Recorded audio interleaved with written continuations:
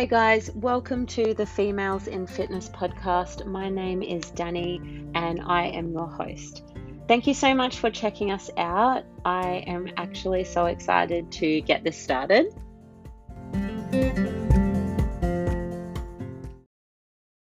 It has been a very long time coming. I went to start it and I started to get a lot of problems with a recurring injury, which I thought was my hip, but it actually turned out to be a spinal injury. So I have been navigating through that, which, as you guys know, as fitness professionals, that can be really, really, really tough.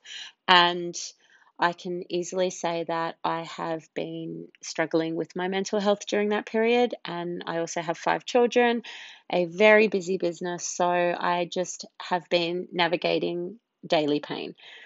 But that being said, I am definitely on the mend. It is a little bit of a long journey, but I have all the answers now and I'm on the path to healing. So I'm very excited to put this out there now.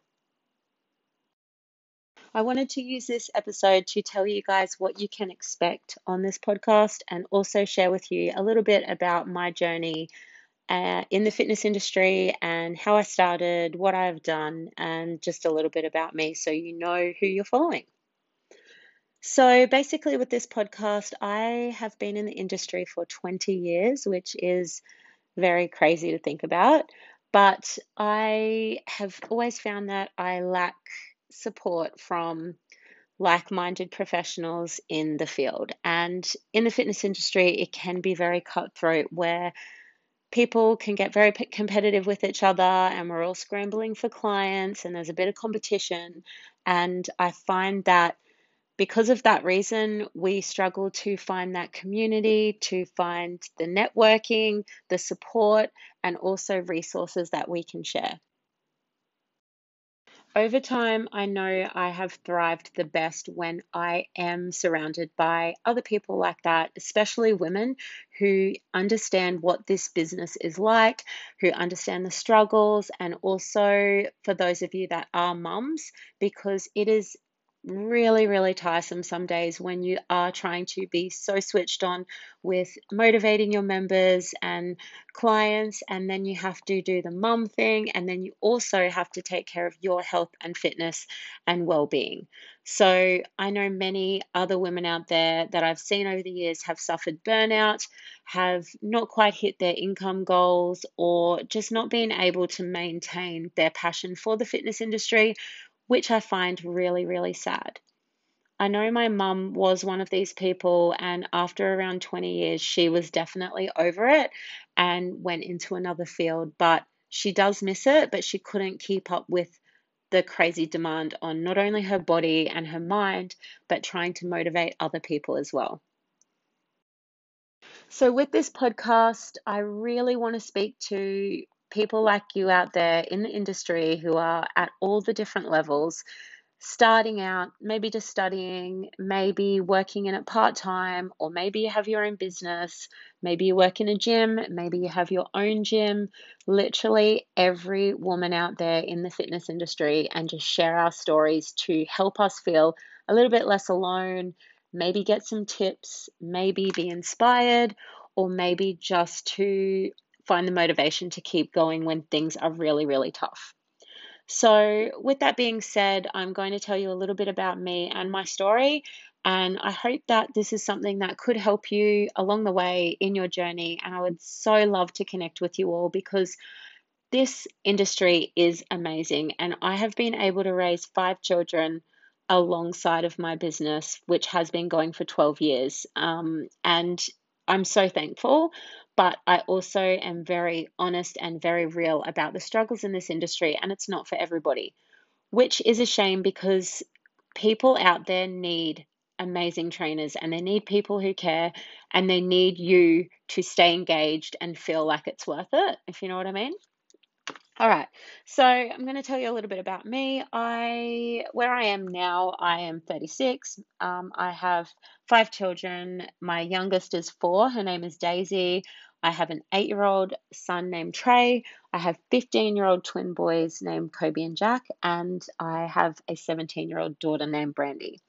So we currently live on the Gold Coast, and I am married to my husband, Glenn, and we run our business in Brisbane, which is outdoor training, and we have had that for 12 years. And we're currently going through a rebrand because we want to move in a slightly different direction. And we also do some fitness coaching as well. How I started was I was 16 years old, and my mum made me do my fitness certs during school. So I wasn't very happy about it because when you're 16, I already had a couple of jobs and I was right up into sports, and I did not want to study anymore. But God loved my mother. She said to me, well, too bad. This is a really good certificate to have on the side. You can teach a class here and there a couple of times a week, get $30 for the hour, and it's just such a great way to make money on the side. So she forced me to do it, but once I started, I did notice I was interested in it because I loved sport so much. But yeah, it was all external. I was in year 11 and I got it done, but wasn't happy. So I started working in a gym teaching group fitness classes, which was aerobics back then. My mum, like I said, was in the fitness industry and taught aerobics, Taebo, had the G strings, everything. Like she even used to make her leotards. So I'm quite disappointed that she didn't turn out to be Lorna Jane, um, because she definitely had some cool designs like Lorna Jane did. But thankfully, once I started teaching aerobics, the G strings were out and shorts and shirts, singlets were in. So, mum taught me how to teach aerobics, and I don't know if you have taught group exercise before, but back in the old school pre Les Mills days, we had to buy our music and completely make up all the choreography. So, not only did you have to find yourself in time, all the phrasing and everything, you had to make up your choreography and you had to provide different choreography for nearly every class because the girls always wanted more. So you couldn't, like, say if you taught a step class 3 days a week, you could not do the same choreography in those three classes. It always had to be different.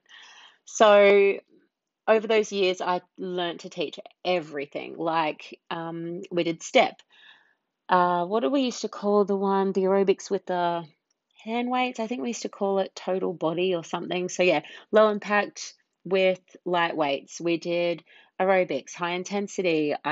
Learned how to teach Taebo, um, spin classes. We used to call the weights classes pump before it was obviously body pump with Les Mills. And I got my aqua aerobics certification. I used to train Vietnam vets. I did walk aerobics. I did hydrotherapy in the pool with older and injured people. And I also used to go into retirement villages and work with all the oldies in there, which were an absolute blast, which I will definitely share that another day. But I basically learnt to constantly create new choreography for 20 plus classes a week and learn how to engage with a big group. So I didn't start as a personal trainer. I came from the group fitness trainer background and then moved forward. So I do wish that they made everybody start with group fitness training because I find that it helps you to develop such a skill on motivating people, checking for technique, and just managing a big group. I do find that people that have come from just as a personal trainer, then moving into groups, struggle with how to structure a big class or even how to supervise it properly. So that's one little thing that I always believe in, but I know it doesn't always work out that way. So, like I said, I worked in the gym for a while and I fell pregnant with my daughter when I was 18. And I kept working pretty much until the day I had her. And then I was back within 3 weeks of giving birth. So I'd never planned to do this fitness career as a career, but it just kind of turned out falling pregnant so young. And I just kept working that, you know, I kept going with it. Another couple of years later, I fell pregnant with my twin boys, and same thing, I taught until the day I had them. It was pretty funny. I remember teaching like the the pump classes with the barbell, and I pretty much had no weight on the bar at all. And when we're doing like our upright rows and clean and press, my bar would have to go way over my stomach because it was so huge. And I used to love teaching the Tae classes because, yeah, I could keep low impact and really still get my heart rate up. So I'll never forget when a couple of people were convinced to come up and try a class, and they seen the size of me at the front and thought, oh, yeah, this won't be too bad. And I don't think they realized how hard I could still push people despite being so pregnant, because they pretty much crawled out of there, which was really cool. But yeah, so I worked in gyms a few more years, and I just started to notice in the gym atmosphere that I would put so much energy and care into my classes, and I would pack people in, that sometimes I wasn't always appreciated on the level that I went to. And when I moved to Brisbane from where I used to live, working in a bigger kind of gym that was a little bit more full on than a country town, I noticed that there was a lot of competition between trainers and the owners, and it was very kind of bitchy. And if your class was getting a lot and the other person wasn't getting as much, rather than them bringing you in and just kind of helping you, like, or assessing you as a trainer and going, oh, it could be a little bit more like this or whatever, I noticed that it just got a bit bitchy, and I really hated that. I do think now that's changed with the fact that there's group fitness managers so much in gyms, which I think is amazing. But it was pretty tough back when I used to work in it. And I just got sick of that kind of toxic environment. And also, because I didn't see people a lot outside of the actual class, I could see during the sessions the clickiness, and I really did not like that. People would get funny if you stood in their spot, or, they wouldn't talk to certain people, and that just definitely was not a vibe that I liked, and I wanted to change that. So I decided to work for myself. I used to experiment a little bit with teaching boot camps, and especially through gyms, and I've worked in schools and always doing groups in other settings, and I knew that I definitely wanted to do that for myself one day. So I basically, I'm going to keep this story very short as well. I got started in the park with 13 people, had a few sessions a week, and we just went from there. So in another episode, I'll definitely touch on how I've managed to have a boot camp for so long, but this is just basically a background of me. So that was in 2009. Um, it was pretty cool back then because there wasn't that much competition around, and a lot of people weren't really doing outdoor training, so it was very exciting for them. And even though some people were really put off by the name boot camp, that is definitely not what we were. I think one of my benefits coming from a group fitness background was that I was able to bring so much variety to outdoor training. So it was basically like the classes in the gym, but I had just taken them outside. Lots of variety, lots of fun, lots of different formats, and just always keeping my clients guessing rather than just being those kind of boring old boot camp workouts.